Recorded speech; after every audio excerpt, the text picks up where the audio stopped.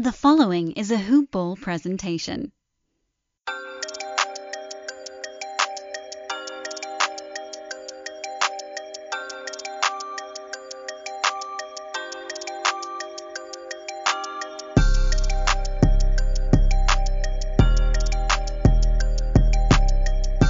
Yeah!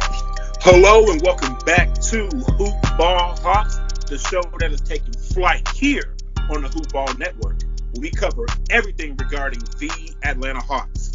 I'm your host, Brad Harden, reporting here from sunny Atlanta, Georgia. The sun came out, and we are recording today here on Sunday, November 1st, as we are approaching the holiday season. But please, hold off on the Christmas music till after Thanksgiving, specifically after Black Friday, after the celebration / disappointment on not getting the items desired to you in that sale that you were trying to score online.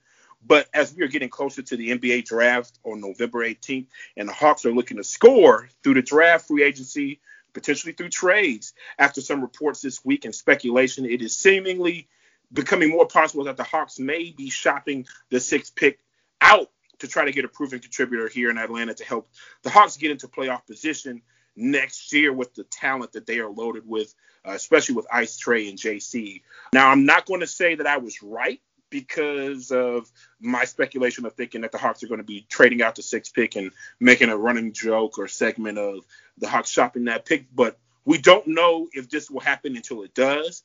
But I think this is the right direction for the franchise. So with that intro, we're going to talk about the landscape of the NBA with the salary cap uncertainty, impending trades across the league, when will the season start, and then we'll talk about how the Hawks kind of fit into this picture for the NBA trade season episode with one of our repeating guests, Mr. Atlanta Player Development, hashtag Atlanta Basketball Trainer, also known as Swishful Athletics, Mr. Jordan Boatwright. Jordan, how are you doing today? I'm doing good. How's everybody doing? I know I'm swell on my end, and I know the two other guests we talked offline before we started this show are doing well, and they're new guests to the show, but these people are not new to me.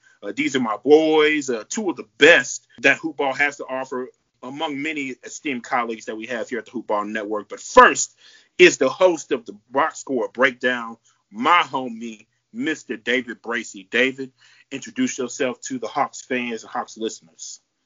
Oh, back in the building, and it feels so nice. Brad, I appreciate you having me coming on today. First-time guest, long-time fan of your Atlanta Hawks basketball podcast. I'm really excited to join this group of guys you have today and talk some hoops. Let's get it. Man, let's get it indeed. Jeezy would love that phrase right there. And then we have a new homie that it feels like, like we've known each other our whole lives, and we've only known each other for probably about a month and a half. But another hoop ball contributor, uber talented, hailing from the great state of Michigan, Mr. Marcus Braden. Marcus, welcome to Hoop Ball Hawks today. Thank you, man. It's a pleasure to be here, more specifically in great company with you fine gentlemen. So looking forward to talking all things basketball, but specifically Atlanta hoops. So, once again, thank you for inviting me. I'm looking forward to getting into it. Man, we're going to have a really, really fun show today. Like I said, we have three very talented guest stars here today to talk shop. And we're going to plug each and every single one of them after the show. So Hoop Ball fans, Hawks fans, check them all out. Check them all out on social. We'll plug them at the end of the show. But we're going to start with the NBA season starting so soon. It seems like there will be a lot today about the current climate of the NBA, which is in flux, including when the season will start, as I alluded to. Regardless if the season starts 3 days before Christmas, like the owners seemingly want, or MLK Day, like the players want, all I know is that NBA basketball is approaching, and I could not be any more excited. And I know these guests are extremely excited to have ball back for everybody here in the league. But first, I want to get everyone's take on the recent news. I know there has been a lot of lost revenue from the past season due to the pandemic, and the revenue stream from the TV deals are looking even more alluring for the league, to owners, for the league to start sooner and hitting that Christmas Day market, and as well as the MLK Day TV slots. But Adam Silver had talked about in the past, before these recent scenarios have been brought out, that he would like to have fans there, but starting early in the midst of, case numbers and arising here nationwide, that would probably kill that idea if we were to start earlier rather than later. I know David has talked about on the box score breakdown the uncertainty of the Toronto Raptors and potentially having to find a place here in the States to play, with Canada requiring a quarantine of 14 days for everybody coming into the country, which could severely affect things as far as play and scheduling goes. Also, the teams who played late into the bubble would have a quick turnaround. But on the other side of that coin, there's teams who have not played since March 16th, like our Atlanta Hawks here on this program, who are itching to get back to the floor and work towards, here, speaking to Atlanta, the franchise's goal of making the playoffs this year. So, like I said, there's a two-sided coin as far as the MLK Day start or late January start and the Christmas Day start. But if we were to start later, even though you miss those Christmas Day games, which I know besides getting presents or spending time with family and good food, the NBA Christmas Day slate is one of the things I look forward to every single year. But even though you miss that, if you start later in January or MLK Day, you have less chances of having star players like LeBron James and others sitting out games. I know load management will be a big thing this year with the shorter offseason and quicker turnaround, even if we do start either date. But I think starting later would cut the number of players who do sit out, because they did have a little bit more breathing time, especially those playing late into the bubble. You'd have more time for planning and discussion.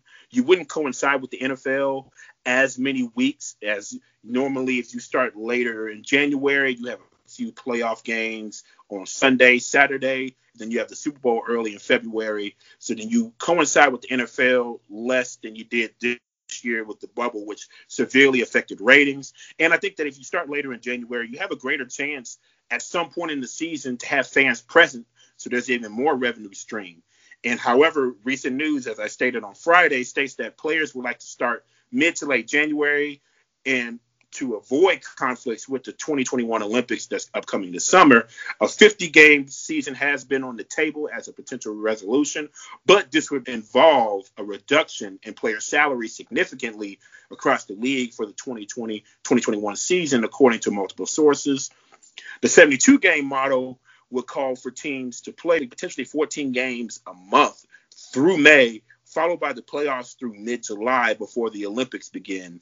And if the NBA Players Union insists on 50 games, there will still be some conflict because, according to Mark Stein, FIBA moved the Olympic qualifying tournament for 16 countries that would be playing for the Final Four spots in Tokyo to June 29th through July 4th. And then that week would severely affect several NBA players. For an example, as Mark Stein pointed to, if the Milwaukee Bucks and the Toronto Raptors are still playing late into June, Greece will be missing Giannis Antetokounmpo, which is their undisputed best player on that team, and Canada will miss their head coach, Nick Nurse, who was coach of the year last year, or at least co-coach of the year last year.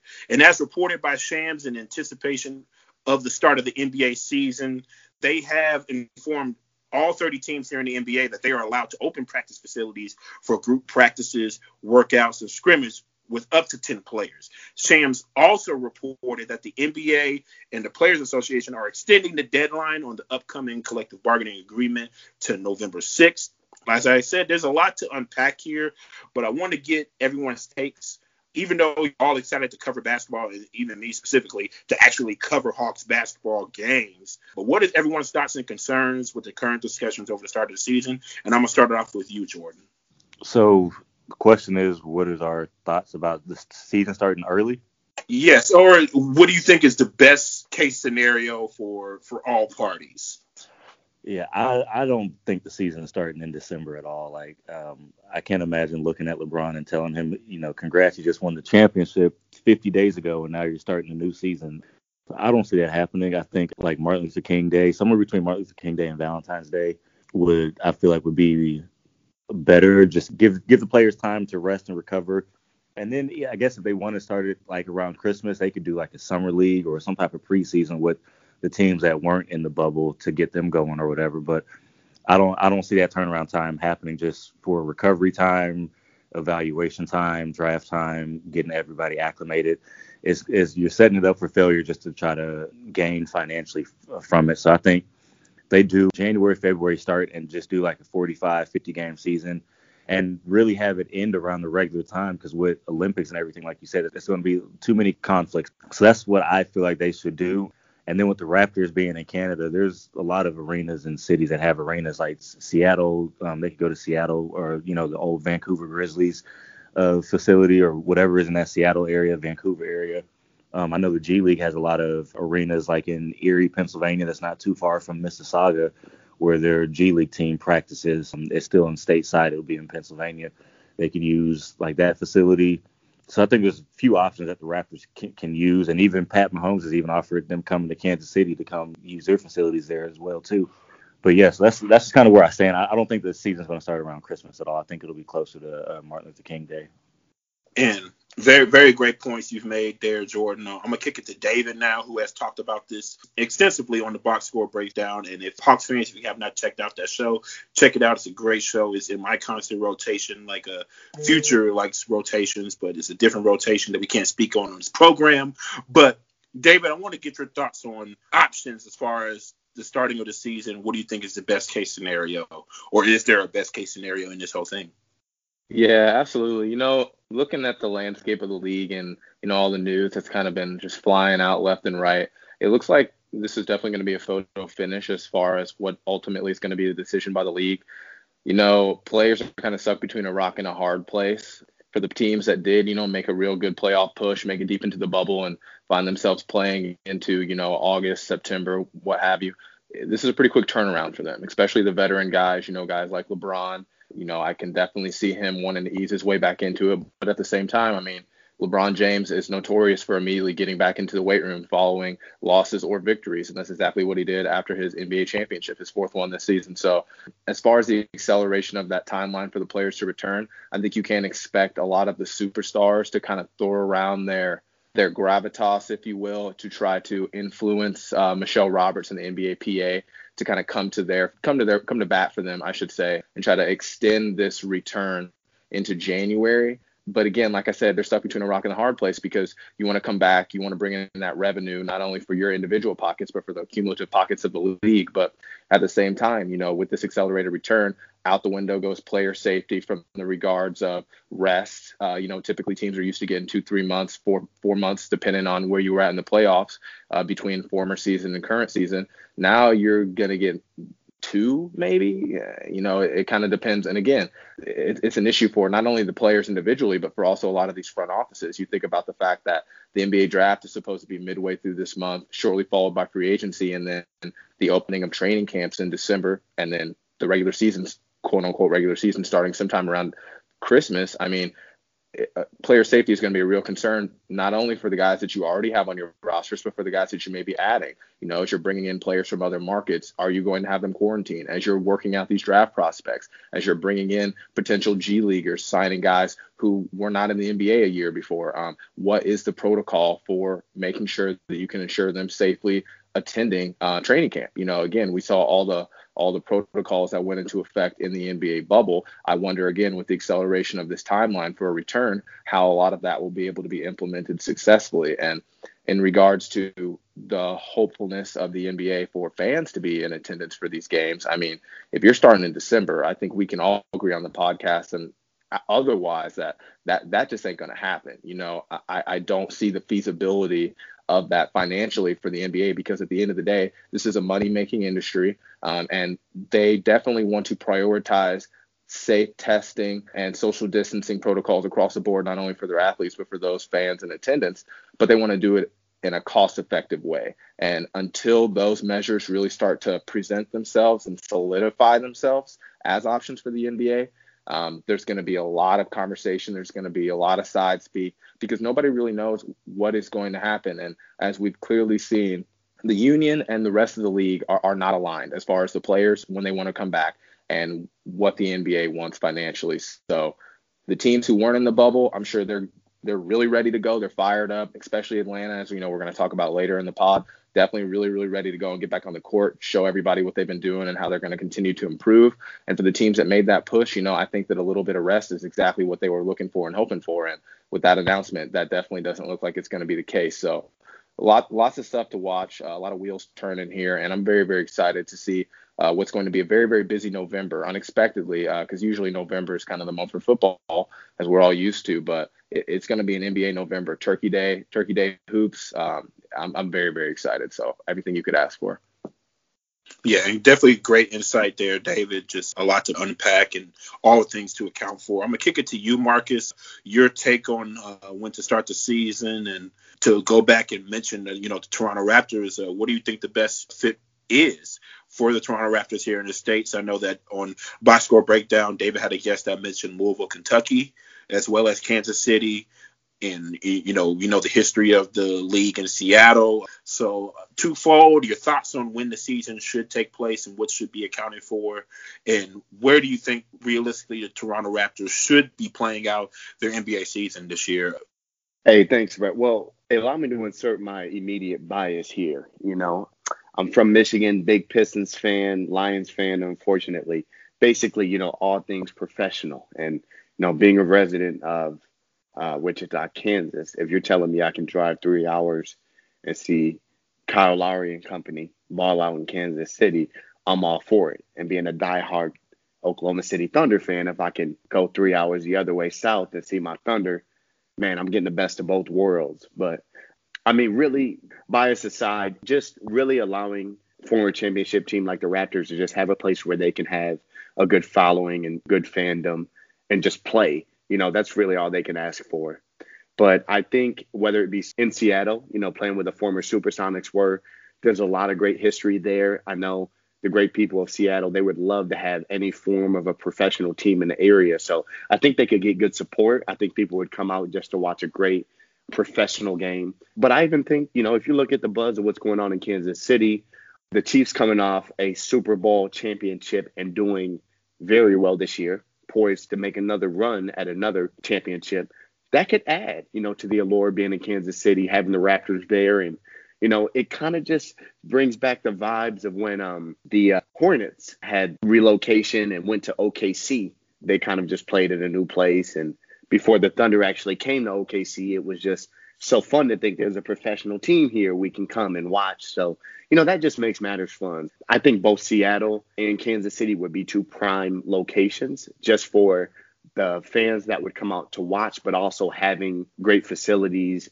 and arenas that the players could play in.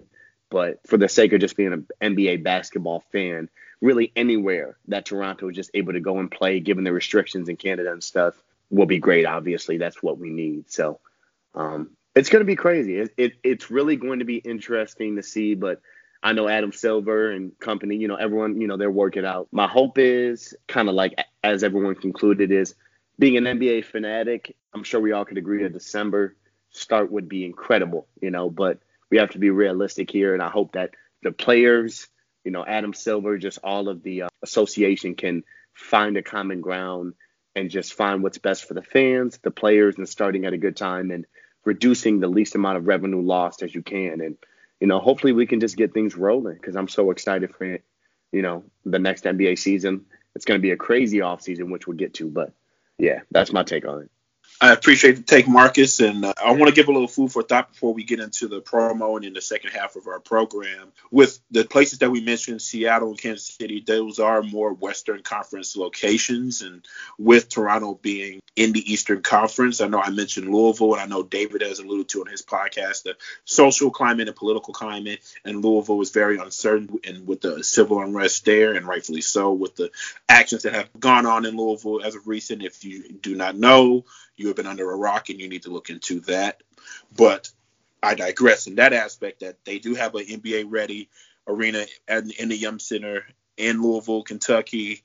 It would be in the Eastern Conference. It would play into travel, especially with the teams that they're playing with. And another location that I would mention is the great state of Ohio with NBA ready arena in Cincinnati with a big market there where you have Kentucky and Louisville is just an hour away from Cincinnati and Ohio being a big basketball area and state. It could be successful there, as well as Columbus, Ohio, being the largest city in Ohio as well. And then you're not too far from the G League team if they move way, like Jordan alluded to. So I would say any of those areas closer to the East Coast would be better for, the market and travel and everything. But I would love to see, spending a lot of time in Kansas City and spending a lot of time in St. Louis and Missouri, period. So much basketball talent that comes out of the city of St. Louis and sometimes definitely in Kansas City as well. To have an NBA-ready arena in the Sprint Center in Kansas City will be a wonderful opportunity for that city to showcase their support for the best case scenario if they were to get an NBA basketball team when the league talks about expansion teams in 2024. And we already know the well-documented history for the NBA in Seattle. So just wanted to start off the podcast talking about the start of the NBA season. Hawks fans, definitely engage me on Twitter. You know my Twitter, or engage Hoopball Hawks, and give us your take as to when would you like the season to start. I know we have not played games since March, so I know a lot of you guys would definitely like to start that sooner rather than later, and I do not blame you at all. But player safety is a huge concern. The turnaround from other players in the league, you don't want to have a product where a lot of players are sitting out. That's not good for business at all. Load management already is clowned by some NBA fans, and I think we'll see a larger uptake in that if that were to happen. We'll move on from that subject. But first, before we get into trade season, it's another plug for ExpressVPN. Okay, so we all know how a VPN protects your privacy and security online, right? I mean, I dabbled in it a little bit before, but after learning about ExpressVPN, I had to see what's up. And it's taking my TV watching game to the next level. You can use a VPN to unlock movies, shows that are available in other countries. This past weekend, I know it's been a slow grind, but a wonderful grind for me. I'm rewatching the greatest show ever made, in my opinion. We can debate it later. Prison Break, which is only available on Netflix UK. And it was so simple. I watched it on ExpressVPN. I fired up the app, changed my location to the UK, refreshed Netflix, and bam, my boy Schofield was breaking out another prison. There's no prison that can hold this man. This man is the GOAT. See, ExpressVPN hides your IP address and lets you control where you want sites to think you're located at. You could choose from almost 100 different countries. So just think about all the Netflix libraries that you can go through. You love anime? Well, use ExpressVPN to access Japanese Netflix and Kamehameha away. Hulu, BBC iPlayer, YouTube, you name it. There are hundreds of VPNs out there, but the reason I use ExpressVPN to watch shows is because it's ridiculously fast. It never buffers or lags, and you can stream it in HD with no problems. ExpressVPN is also compatible with all your devices, phones, media consoles, smart TVs, so you can watch what you want either on the go or on the big screen, wherever. It doesn't matter. If you visit my special link right now, expressvpn.com/hoopball, you can get an extra 3 months of ExpressVPN. 3 for free. Good Lord. So support the show, watch what you want to watch, and protect yourself at expressvpn.com/hoopball. Now back to the regular scheduled program. We're going to talk about trade season. As I predicted in a previous show, I think that there will be a lot of movement this offseason trade-wise with the uncertainty, especially with the uncertainty of the salary cap, certainly being less than last year with the loss of revenue, which will cause some teams to reconsider some of the contracts that are currently on their roster, especially people who are expecting paydays like Victor Oladipo, Aaron Gordon, Gordon Hayward, Andre Drummond, DeMar DeRozan, CP3, and the potential fire sale in Philadelphia with the new regime up there. And the list goes on. As I mentioned in an earlier podcast, according to the Ringer's Kevin O'Connor, the Atlanta Hawks are actively shopping the number 6 pick in the 2020 NBA draft with the intention of trying to add a talent to make a push for the playoffs this upcoming season. They are expected to be very aggressive in free agency as the Hawks want to capitalize on the emergence of Trae Young. And it comes as no surprise to me, especially with this being the last guaranteed season for Lloyd Pierce here in Atlanta and a projected $43 million in cap space available this offseason. And I have mentioned on this show, and Kevin O'Connor mentioned, of a potential where the 6th pick is swapped with the 11th pick, where the Hawks were projected to take potentially Patrick Williams, the 6'8" forward from Florida State, which we'll cover in a later podcast, as he's emerging up draft boards, and as well as the former All-Star DeMar DeRozan, although it may not be a perfect fit here, and I know Jordan has talked about that on a previous podcast here for the Hoop Ball Hawks. but improve some aspects of the team. I've mentioned Andrew Wiggins, Draymond Green for Golden State, trying to alleviate some cap rooms and then making moves potentially. I think Andrew Wiggins more so than Draymond Green.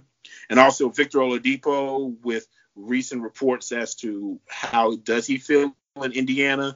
I know recently he said that he would love to get extended by Indiana, and if he's not extended by Indiana, Miami could be a potential destination for him. And I know some other sources have mentioned Brad Beal, Joel Embiid.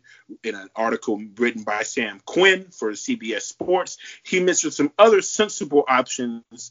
And I'm not comparing, these guys to Skechers when I talk about sensible options, but these are solid options that could complement this roster and be financially and fiscally responsible in regards to the Hawks if they were making a move. So I'd like to discuss some of these names that have been mentioned and more. And guys, you're not held or bound by this list. If there's names that come up, please bring them out. This is what you guys are here for with the great basketball minds that you are. But some names that were mentioned in this article and have been mentioned and linked to the Hawks have been Robert Covington, who is owed $25 million over the next 2 seasons in total, and would help the Rockets have some salary cap relief if he is moved on from the roster. Aaron Gordon, which I know David, Marcus, and I have had offline conversations about how stagnant the Magic have become, not progressing further up in the Eastern Conference standing, and the potential to blow this team up may happen with the trade of Aaron Gordon and go in another direction. Victor Oladipo, who I just mentioned. Josh Richardson from the 76ers with the new regime there. They could blow it up, and Josh Richardson may be out of Philly. DeMar DeRozan, who I mentioned. Joel Embiid, who I mentioned earlier. Lauri Markkanen, which is an interesting name that has come up, and Bradley Beal, who it makes for fun conversation, fun dialogue. So out of these options, some are more pie in the sky options I've mentioned. Who is more likely to land with the Hawks out of these options? Who would be the best fit? Or is there somebody that the Hawks should consider?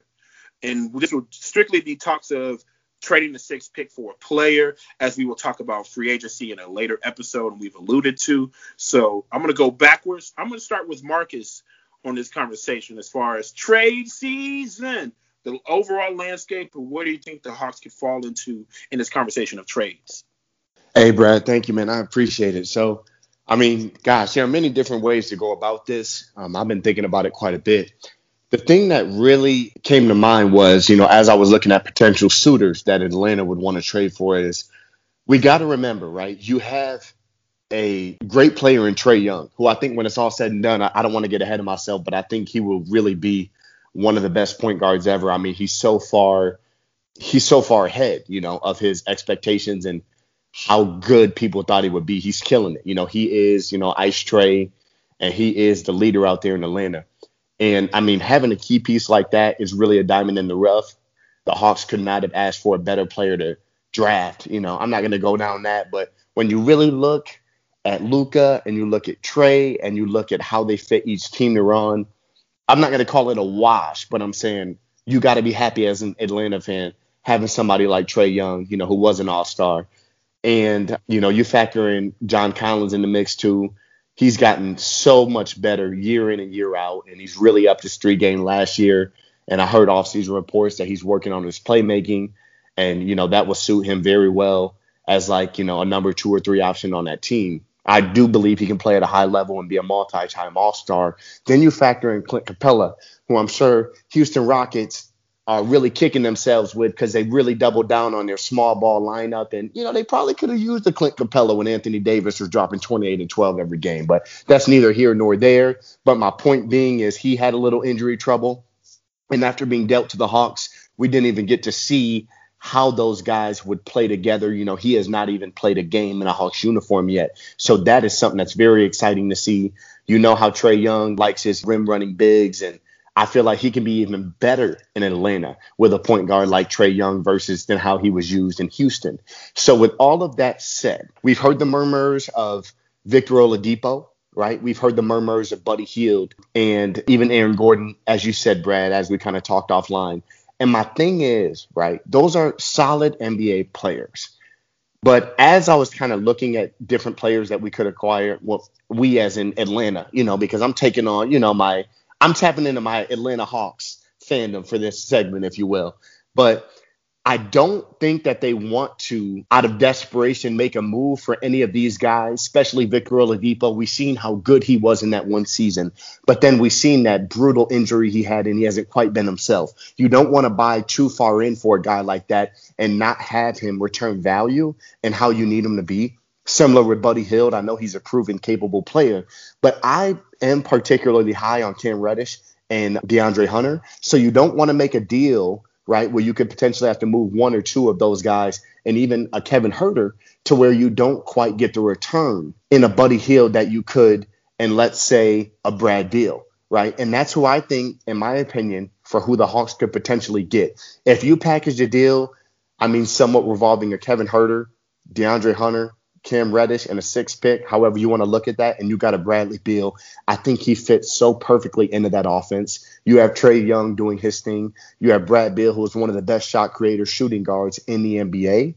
And you still have that nice, versatile front court with John Collins at the 4, Clint Capella at the 5. And I think that could be a great team. You know, I don't want to get ahead of myself. I can not only see them making the playoffs, I could see them finishing as a 5th or 6th seed and being a competitive team. I mean, this team hasn't made the playoffs since 2017, in which they were, outed in the first round. But I think it's going to take Atlanta to make a big move for a proven, established, all-star, borderline superstar. And I don't think they should settle for anything less than that. I know it's been a while, like I said, 3 seasons since they even made the playoffs, let alone made a run. Right. But I don't think they want to get ahead of themselves and just get a, serviceable, solid NBA player. They really want to tap into that superstardom, and that will really put them over the edge because with, like I said, DeAndre Hunter, Cam Reddish, and guys like that, who knows what they could really develop into, kind of like we've seen in Boston with Jay Brown and Jay Tatum. So with that, I say Bradley Beal is an ideal candidate. Other than that, from players they could potentially get and actually land, I mean, because I don't see Joel Embiid or anything like that. I just don't see a deal possible where you could get that. I think as far as real potential scenarios that could play out, Bradley Beal is the best. Otherwise, I just don't know how good they can get it. Buddy Hield, Vic Oladipo, they just don't do it for me. So I'm curious to hear what you guys have to say. Yeah, I'm going to kick it to David now, as I know David, he knows the league through and through. And I'm very interested to get his takes. I know we've talked Jordan's takes. We're going to get to him in a minute as well. But I want to see what Mr. Bracey has cooking up as far as potential players coming to the 404. Yeah, absolutely. When it comes to cooking it up, the Hawks definitely are in a very envious position, in my opinion, as far as NBA front office goes, because, like Marcus kind of touched on, you could weigh the pros and the cons of the Trae Young versus Luka debate as far as how that pick went and how it's played out so far. Both guys, I think, are going to be incredible guards. They're definitely going to be players that can lead their teams to playoff success and hopefully to an NBA championship one day. I think both of them is very, very possible. Just going to be very dependent around how the team builds the talent around them. And as I said, the Atlanta Hawks are in an envious position because they have a good amount of salary cap to work with, especially considering the financial downturn that the NBA is going to be going through over the next season. And they have a young ascending star. And what we've seen across the league and for years and years and years, the teams that are able to draft these preeminent superstars before their birth into the league, before their ascension, and then build around them through the draft by trading for championship caliber contributors. Those are the kind of teams that have really been able to position themselves well to not only retain those stars, but to really make a push with those associations, with those teams, while they have those stars kind of at the peak of their powers. So with the Hawks, it makes all the sense in the world that they are kind of in this win now mode, if you will. I mean, the East is wide open. Why not? I mean, you got the Brooklyn Nets, you got the Milwaukee Bucks, you have some other teams, out East, Toronto. It's very top heavy, but 4 through 8, I mean, you could really make an argument that it's all just kind of minutia. It's a bunch of teams floating around out there, and really it's going to depend on who is able to finish out their season the strongest, as we've seen time and time again, as a lot of teams really start to taper off as we kind of enter the playoffs there. So in my opinion, the Hawks, they can look across the landscape of the league and have a lot of pipe dreams about a Brad Beal, a Joel Embiid, et cetera, et cetera. I do not see them having the requisite pieces to bring a player of that caliber into the fold just yet. But with that being said, I think they have Clint Capella, they have John Collins, Trae Young. You have that kind of menagerie of the guards. He mentioned Hunter, Reddish, you have Huerter. Really, in my opinion, what they need is a solidified NBA contributor. Like you mentioned, DeMar DeRozan. I think that would be an excellent addition to their team. This is a guy who's a capable scorer. He's a capable distributor. He can kind of help alleviate some of the playmaking burden that Trae Young faces on a night in and night out basis, because as we do kind of look across the Atlanta Hawks roster, granted, they do have some young talent as far as guards and scoring the ball, but playmaking, there's really a lot left to be desired. And outside of Trae Young, you do not truly have a primary playmaker and ball handler on that roster. As we've seen, Hunter and Reddish don't have the requisite ball handling skills to be a high-level playmaker in the NBA at this time. That can change. Huerter is going to be more of your coming off of threes, your spot-up shooter, Duncan Robinson-esque, if you will. So a lot of potential for those guys to develop. They're big, lanky guards. They're versatile on defense, which you definitely like and you need in this league, as we've clearly seen. But in my mind, DeMar DeRozan is an ideal trade candidate. Maybe, give a knock to the Golden State Warriors and see if they're interested in shuffling some pieces around and try to move down in the draft and go for an Andrew Wiggins. Again, this is a versatile wing player that can help you alleviate some of the playmaking burden when Trae Young is on the bench, on nights where you are giving him rest, and then also still be a competent scorer. Now, obviously, neither one of those guys are incredible three-point shooters, but you don't necessarily need them to be when you're going to surround them on the floor with a John Collins, a Trae Young, a Huerter, et cetera, et cetera. So for the Hawks, the future is very, very bright for all my AT aliens out there. You should be really, really proud of what that front office is doing, what Lloyd Pierce is trying to build in that stadium and in that city. And I think that, the sky is the limit for the Atlanta Hawks, as long as they are able to go about this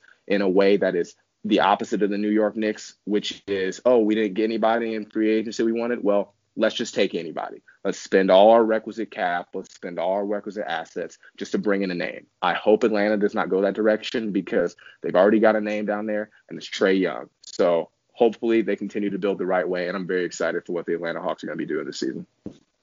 Yeah, I hope we don't pull a New York Knicks. I don't want the Hawks and the Knicks to even be mentioned in the same sentence unless they're playing each other. And it was funny, as soon as you said that, to talk about the Joel Embiids and Brad Beals, that we won't have, the requisite to make that trade. I just kept thinking about that video. You don't have the facilities for that, big man. That's what came to me when you said that. And I agree. I really don't know what we would have to do to even land one of those superstars. And I think with the Spurs and DeMar DeRozan I've talked about, if you give them the 6th pick and Huerter, who I think would fit in that Spurs system pretty well, and maybe Dwayne Dedmon, who played for the Spurs, I feel like they would give away DeMar DeRozan. And the Spurs, they have a lot of questions to answer themselves with what they want to do with Marcus Aldridge as well, getting old in age. Injuries have been kind of piling up as well, and production, although it's still good production, it is wavering and teetering down and on the downside of his career. But Jordan, I'm gonna end this conversation with you, and then we'll give opportunities for rebuttals if there are rebuttals. What do you think the Hawks need to do for trade season? I've been kind of back and forth about it, but I definitely think, like I said, they need to probably trade that 6th pick. First, they got to establish what their intent is with Trae Young. If they're going to make him the cornerstone of the franchise, or if they're going to put somebody else next to him who's going to be the cornerstone, because all these options with like DeMar and Joel, that would push Trae back to like 1A. So I think if you still want him, or like 1B, I guess, if you want Trae to still be that 1A, I think everybody, like I always say, people look at the wrong players with the right teams. Like, everybody was looking at a Brandon Ingram. I say Drew Holiday. Everybody's saying DeMar DeRozan, but I think a Derek White would fit better next to Trae, because everything that he provides offensively and defensively would match up well with Trae's deficiencies on his defensive end and his lack of inside scoring or whatever. Derek White can fill all those needs. I also like that Josh Richardson idea, because I feel like Philly is going to make a lot of moves, but I think Josh Richardson would be a really good pick. So I think he would also be a perfect fit next to Trae Young as well. And then like the whole Bradley Beal, him and Joel and all that, like that takes away from Trae's production and what the Hawks, I feel like, are trying to do with Trae and the team that they have. And then that would take away from Kevin Huerter, or I guess we probably have to trade him too as well. But I don't think any of the big-time superstars would be a smart fit, depending on what the Hawks' intention are with Trae. Now, if they want to make Trae like their number 2, then, Bradley Beal would be great, or Joel Embiid or whatever. But I think they're trying to build a team behind Trey and build around him. So I don't think those would be good fits. But like a Laurie Marketing or Davis Bertans, I think those would be good fit with them. I see everybody's been talking about Robert Covington as well, but I just think he's going to end up in Philly with as much as Daryl Morey has loved him and talked about him throughout his whole career. I think somehow they're going to get him in Philly. With Doc Rivers and everything that they have going on. But yeah, I think this 6th pick definitely needs to be traded. I think they could possibly trade it down. If you do trade it down to Philly, you could get a Josh Richardson and their 21st pick. And I've said, I think a couple episodes ago, I really like the Hawks GM and how he's managed to get really solid picks in the middle and late of the draft with Kevin Huerter and John Collins. So I think if the Hawks get that 21st pick, I'm sure if we could get, Josh Richardson and then another like guard, I think that Tyrell Terry from Stanford, I think the Sixers are looking at, and I think he would also be a great fit if we traded that pick to the Sixers and then got him as well as with Josh Richardson.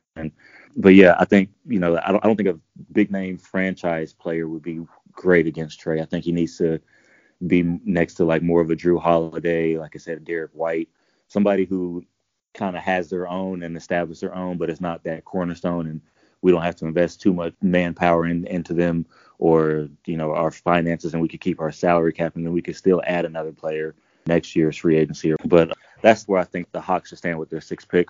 And even if they just trade it and they don't really get anything back, I think they're still solid with the core that they have. I've said this, in our last episode, that I think they're good if they just be patient and give it another year or two.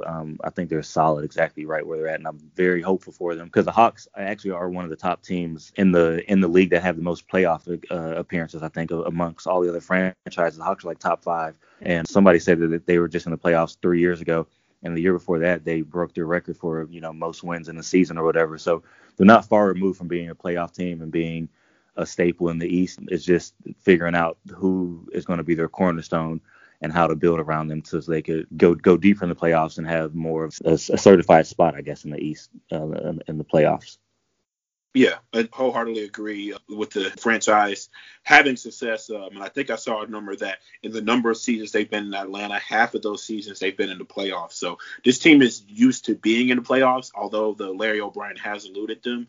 And you're absolutely right that the Hawks do need to make a decision as to what do they see Trey Young? Is he 1A? Is he 1B? And make a decision from there, because I know from other conversations we've had, it kind of is how the team should be constructed around Trey Young is similar to how the team in Philly was constructed around AI. Although AI was known for steals, obviously smaller in stature, they did have, Eric Snow next to him, and they had McKee and, Dallenberg, defensive-minded players, could guard multiple positions to cover some of AI efficiency as far as stature. But obviously you couldn't, outplay him in his heart, in his drive, in his hustle. And that's what made AI great. And AI was able to take that team to a championship, even though not winning. He was able to take that team to a championship. But I think if they are trying to learn from the AI experience, trying to add someone else who can kind of shoulder that load, maybe as a 1A, 1B, depending on who they bring in, would probably be better for success, because they can't just key in on Trey Young.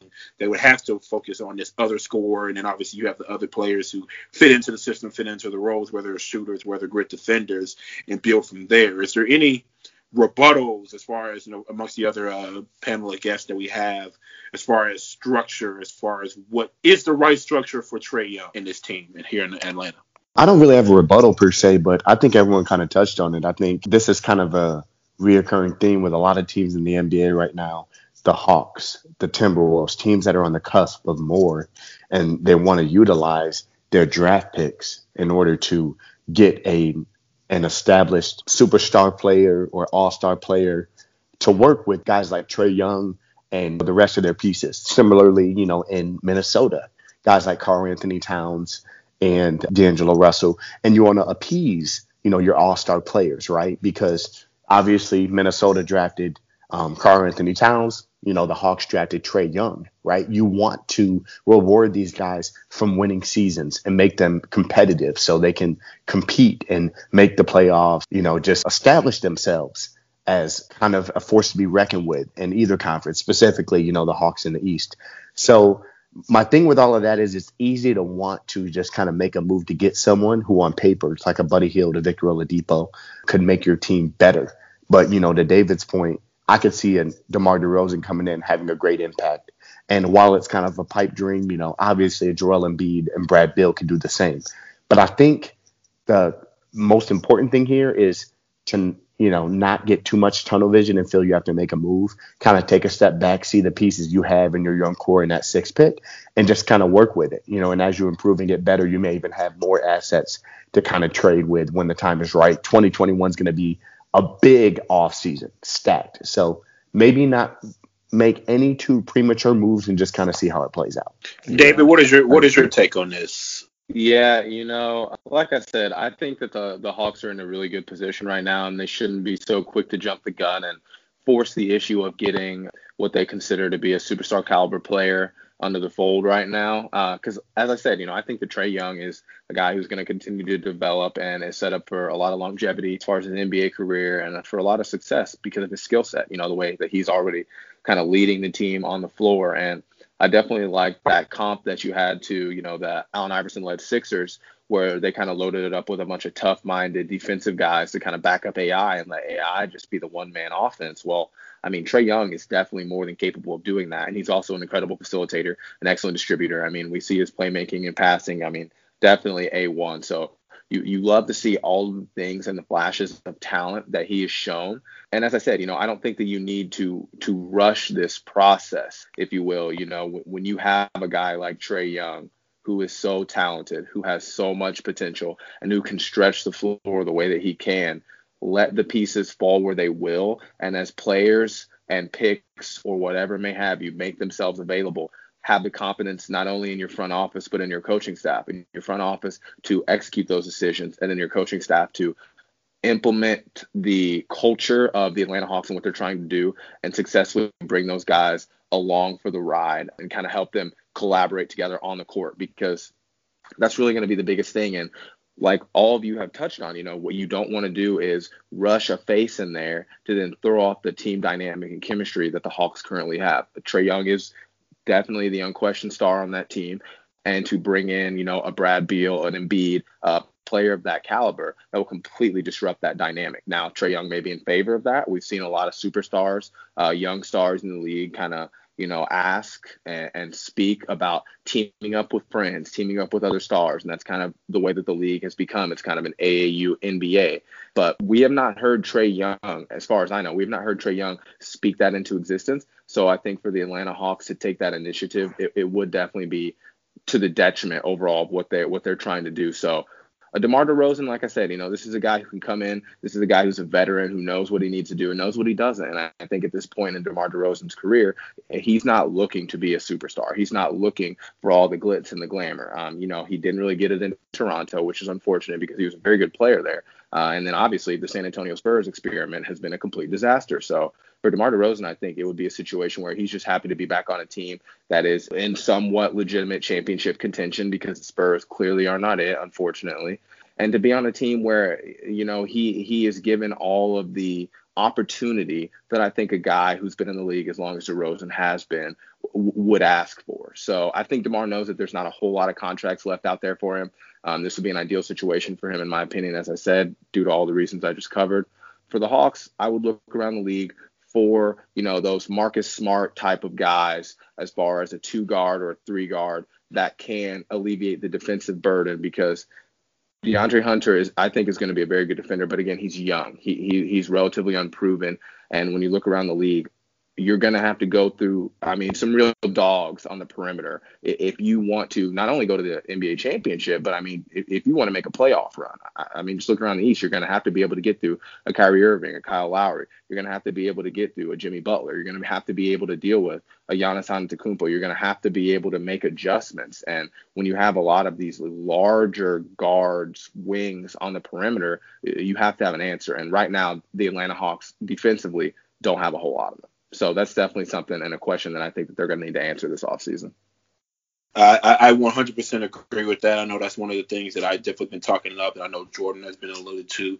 I'll give Jordan an opportunity for some closing remarks in this conversation. I'll throw one more question before we end this program. So, Jordan, any other remarks as far as structure on top of what both our other guests have mentioned today?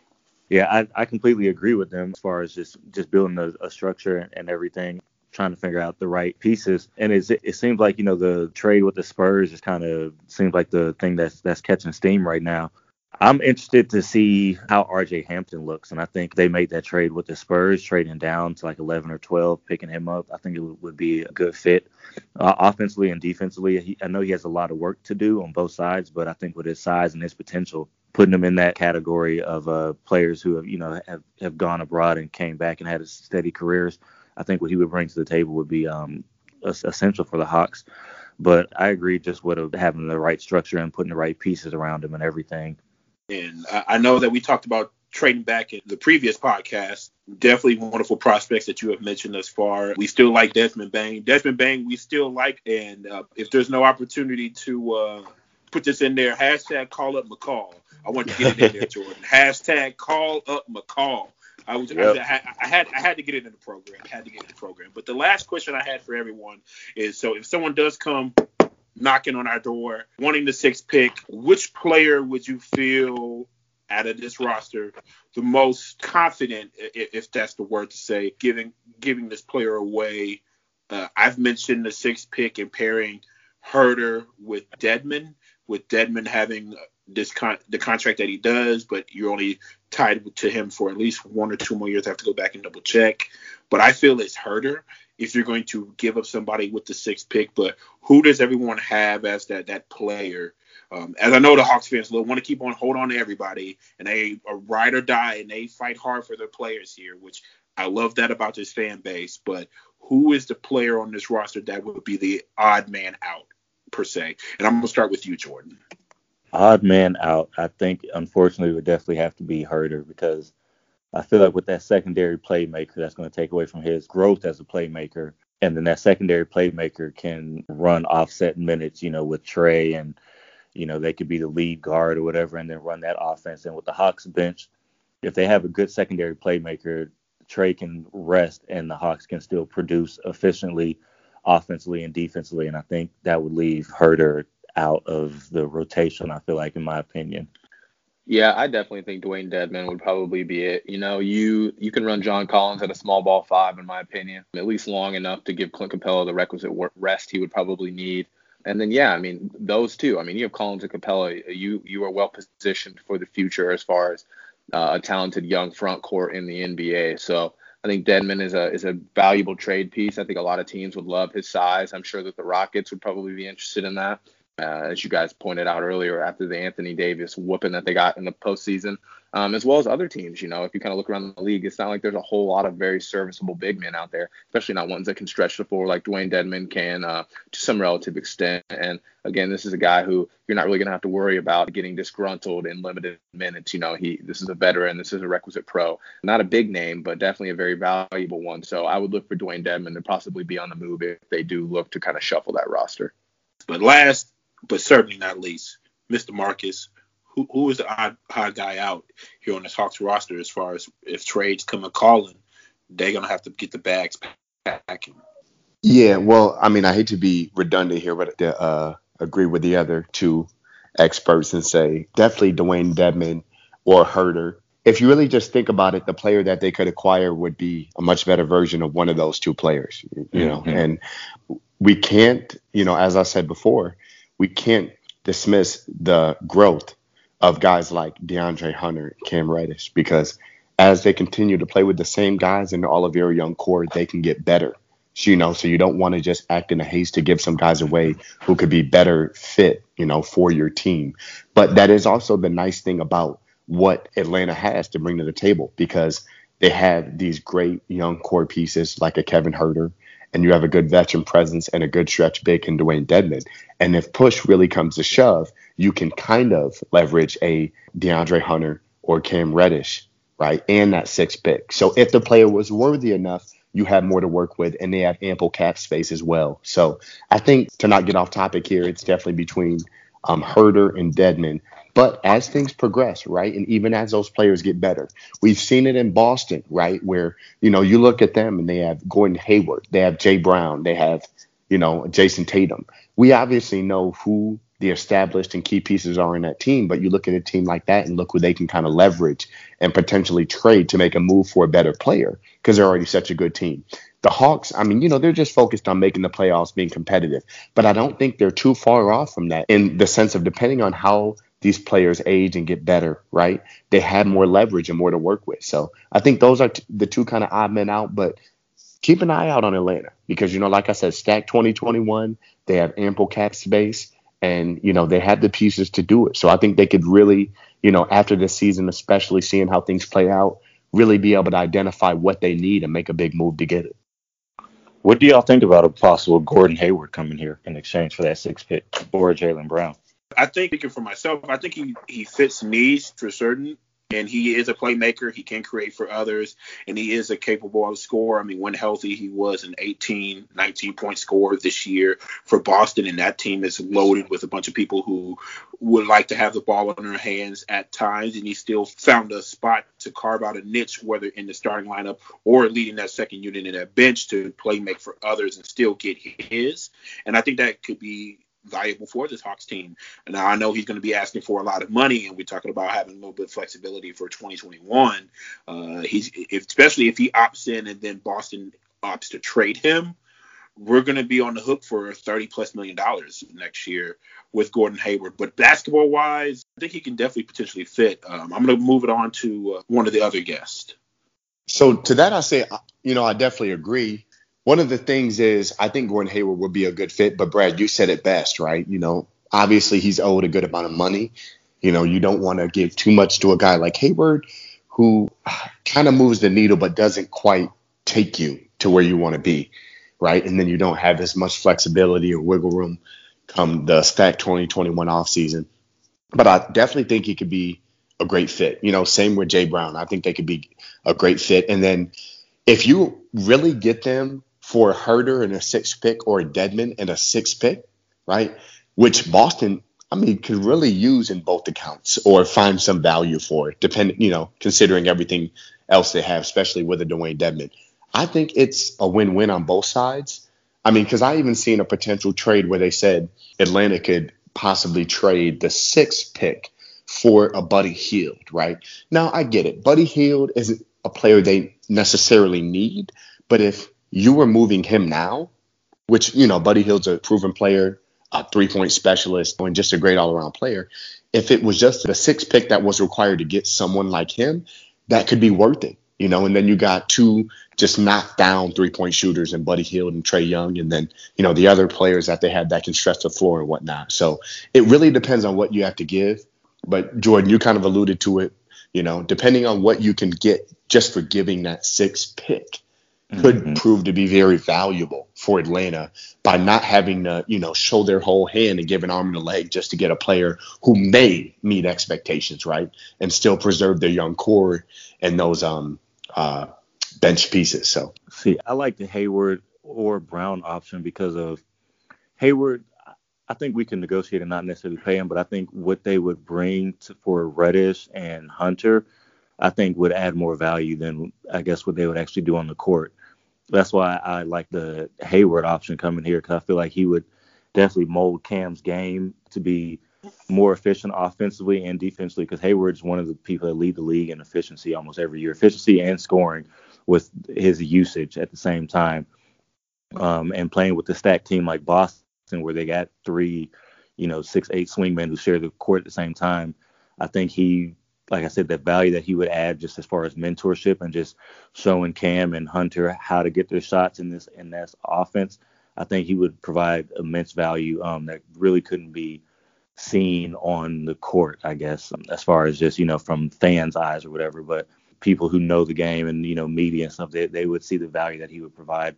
So that's why I threw that question out there. And I think, the 6th pick and Capella to Boston for, Hayward or Brown would add a lot of value to Atlanta and get us over that hump a lot sooner than later.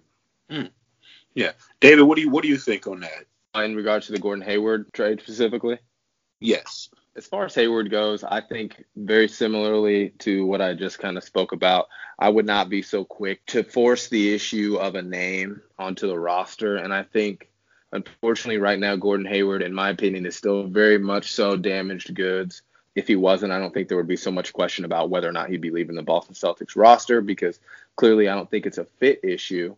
Clearly, it's also not a culture issue, given the fact that his former head coach is the current head coach of the Boston Celtics. So there's a lot of questions about Gordon Hayward, in my opinion. You know, contractually, I do not think that he is going to pass up on re-signing with Boston for that $30+ million that he is owed. I do not see him passing that up again, just because of all the financial strife going on in the league right now, on top of everything else. So in my opinion, he's going to re-sign. Now, the question would be if the Boston Celtics do a sign and trade and then move off of that asset. I think if the Celtics are going to move off of the asset of Gordon Hayward, they're going to be looking for a high value big to fit onto their roster. And unless Atlanta's looking to get rid of John Collins or Clint Capella, I just don't see the Boston Celtics as a potential trade partner or suitor for them in that regard. So again, you know, I think Gordon Hayward is someone who I think I'd be a little bit more hesitant with this offseason as far as trying to go out and get a name, just because of, you know, the injuries and everything else. So yeah, duly noted. And those are very, very valid points, especially like you said, the damaged good aspects. He has had several injuries and season-ending injuries over the last 4 years or so. And a lot of people do complain, and there's rumors that the favoritism and, you know, the contract is part of the reason why Kyrie maybe wanted to get out of Boston, and he's tried to, you know, talk to the young guys as well about that. But that's all speculation, neither here nor there. But Kyrie's obviously moved on. Boston still has Gordon Hayward and did provide valuable minutes throughout the year before getting hurt, but then doing what he could do in the bubble, obviously coming back from injury and playing in spells. But that was a very, very wonderful question that you posed to us, Jordan, and something to think about, and just continue to allude to the options that we have here in Atlanta and the flexibility, and how we don't have to, you know, pull the trigger and make a decision right away on this pick, or for something that is just like David has alluded to and a couple other of our guests have. It's just a name on paper. We want to think about the fit. We want to think about the future and structure. We have Travis Schlenk, who I trust with his decision making to make sound decisions, especially what he's learned from the tools of the trade under Bob Myers in Golden State. So trade season is going to be very, very interesting. And I want to thank all of our guests today, especially obviously a staple on this program, Mr. Player Development, Jordan Boatwright. Jordan, tell the audience how they can connect with you and your adventures going forward. You guys can reach me by email, boatwright.jordan@hotmail.com, and then LinkedIn. You could get me at Swissful Athletics or Jordan Boatwright on LinkedIn. I'm going dark on social media for a while, just keeping this commitment to myself throughout the holiday season. But I'm still available for workouts and everything. You can contact me through the sources I just gave you, or if you know somebody I've worked out with, ask them for my information, and they'll be glad to hand it over to you. But yeah, boatwright.jordan@hotmail.com, or on LinkedIn, Swissful Athletics or Jordan Boatwright. Yeah, so hit them up. But I will move it on to Marcus. Marcus, tell how the audience can connect with you if they loved you like I love you as a brother personally. And I love all my esteemed guests today, but tell them how they can connect with you and what you got cooking up going forward. Man, first of all, I just want to say it was a pleasure, you know, just being on the Hawks podcast and be able to talk, you know, some of the key moves that the Hawks can make and whatnot. It was great being on with all you experts and fine gentlemen. But you can reach me on Twitter at Mark_Anthony35 and on Instagram at Braden Marcus. That's BradenMarcus. And, you know, I'm kind of being featured on segments like this and the Box Score Breakdown with David. When we have segments. And once the 2021 season kicks off, I'll be doing some of the pregame shows and just kind of highlighting the different matchups and stuff like that. So definitely stay tuned. But Hoop Ball as a collective, you know, there's so much great content and so many different segments that we always have coming out and releasing. So stay tuned for all of the good stuff at hoop-ball.com. So looking forward to just doing more. And once again, it was a pleasure. Thank you. Thank you again, Marcus. And last but certainly not least, Mr. Bracy, tell them what you got going on and how they can connect with you. Oh, yes, sir. Yes, sir. As always, a pleasure to be on the podcast with you. I appreciate the opportunity and the time of everybody who joined us for today's conversation. As you all mentioned, we have some incredible contributors here as a part of the network. So for all the first-time listeners hearing our other voices on the podcast, be sure to check us out on social media and otherwise. You can find me on Instagram and Twitter at DFB_3, and you can check me out for weekly editions of your NBA box score breakdown. We'll be covering all the news on the court, off the court, and everything else. So definitely tune in. A culmination of different voices on that pod from Marcus, Brad, a whole bunch of awesome guys that we have across the network. And we're going to continue to cover what is going to be a very, very eventful offseason as we rush back into this upcoming NBA season for 2020-2021. So plenty coming at you, Brad. I appreciate your time, man. And this was an absolute pleasure to hop on and talk about your AT aliens today. Like I said, put his podcast in rotation. Please, it's a great show, especially if you want to see what else is going on outside the city of Atlanta and the Hawks franchise. David Bracy show is great with all the happenings around the league. So if you're looking for another podcast to listen to on your morning commute outside of this wonderful show, morning commute when you're cooking dinner, whatever, your time is your time, but work our podcast into that schedule. So if you love what you heard today, give us 5 stars like those notebooks and binders that it seemed like all the cool kids had. Me and Jordan talked about it last week. David, Marcus, did you guys have them 5-star notebooks or binders that all the cool kids had? Oh, yes, sir. Yes, sir. I'm a trapper keeper. Yeah, I had to come with it. I had to come with it. 5-star, 5-star, just like my wardrobe on the first day of school, man. You got to coordinate. Top five. Lay it out on the bed with the shoes and everything. Yes, sir. Put it all together. Yeah, yes, but sir. Had the 5-star fit to go with the 5-star notebooks and binders. But you know what else is 5-star is this podcast. Give us a good review. Give us 5 stars, like I said. Subscribe and share it with fellow Hawks fans and basketball enthusiasts across the globe. Follow us at HoopBallHawks on Twitter. That is at HoopBallHawks. If you are on the web, go on hoop-ball.com. Search team coverage Atlanta Hawks for all the happenings and all the new episodes of Hoop Ball Hawks. Follow myself, Brad Jarrett 67 on Twitter. That is Brad Jarrett 67. And as always, yeah.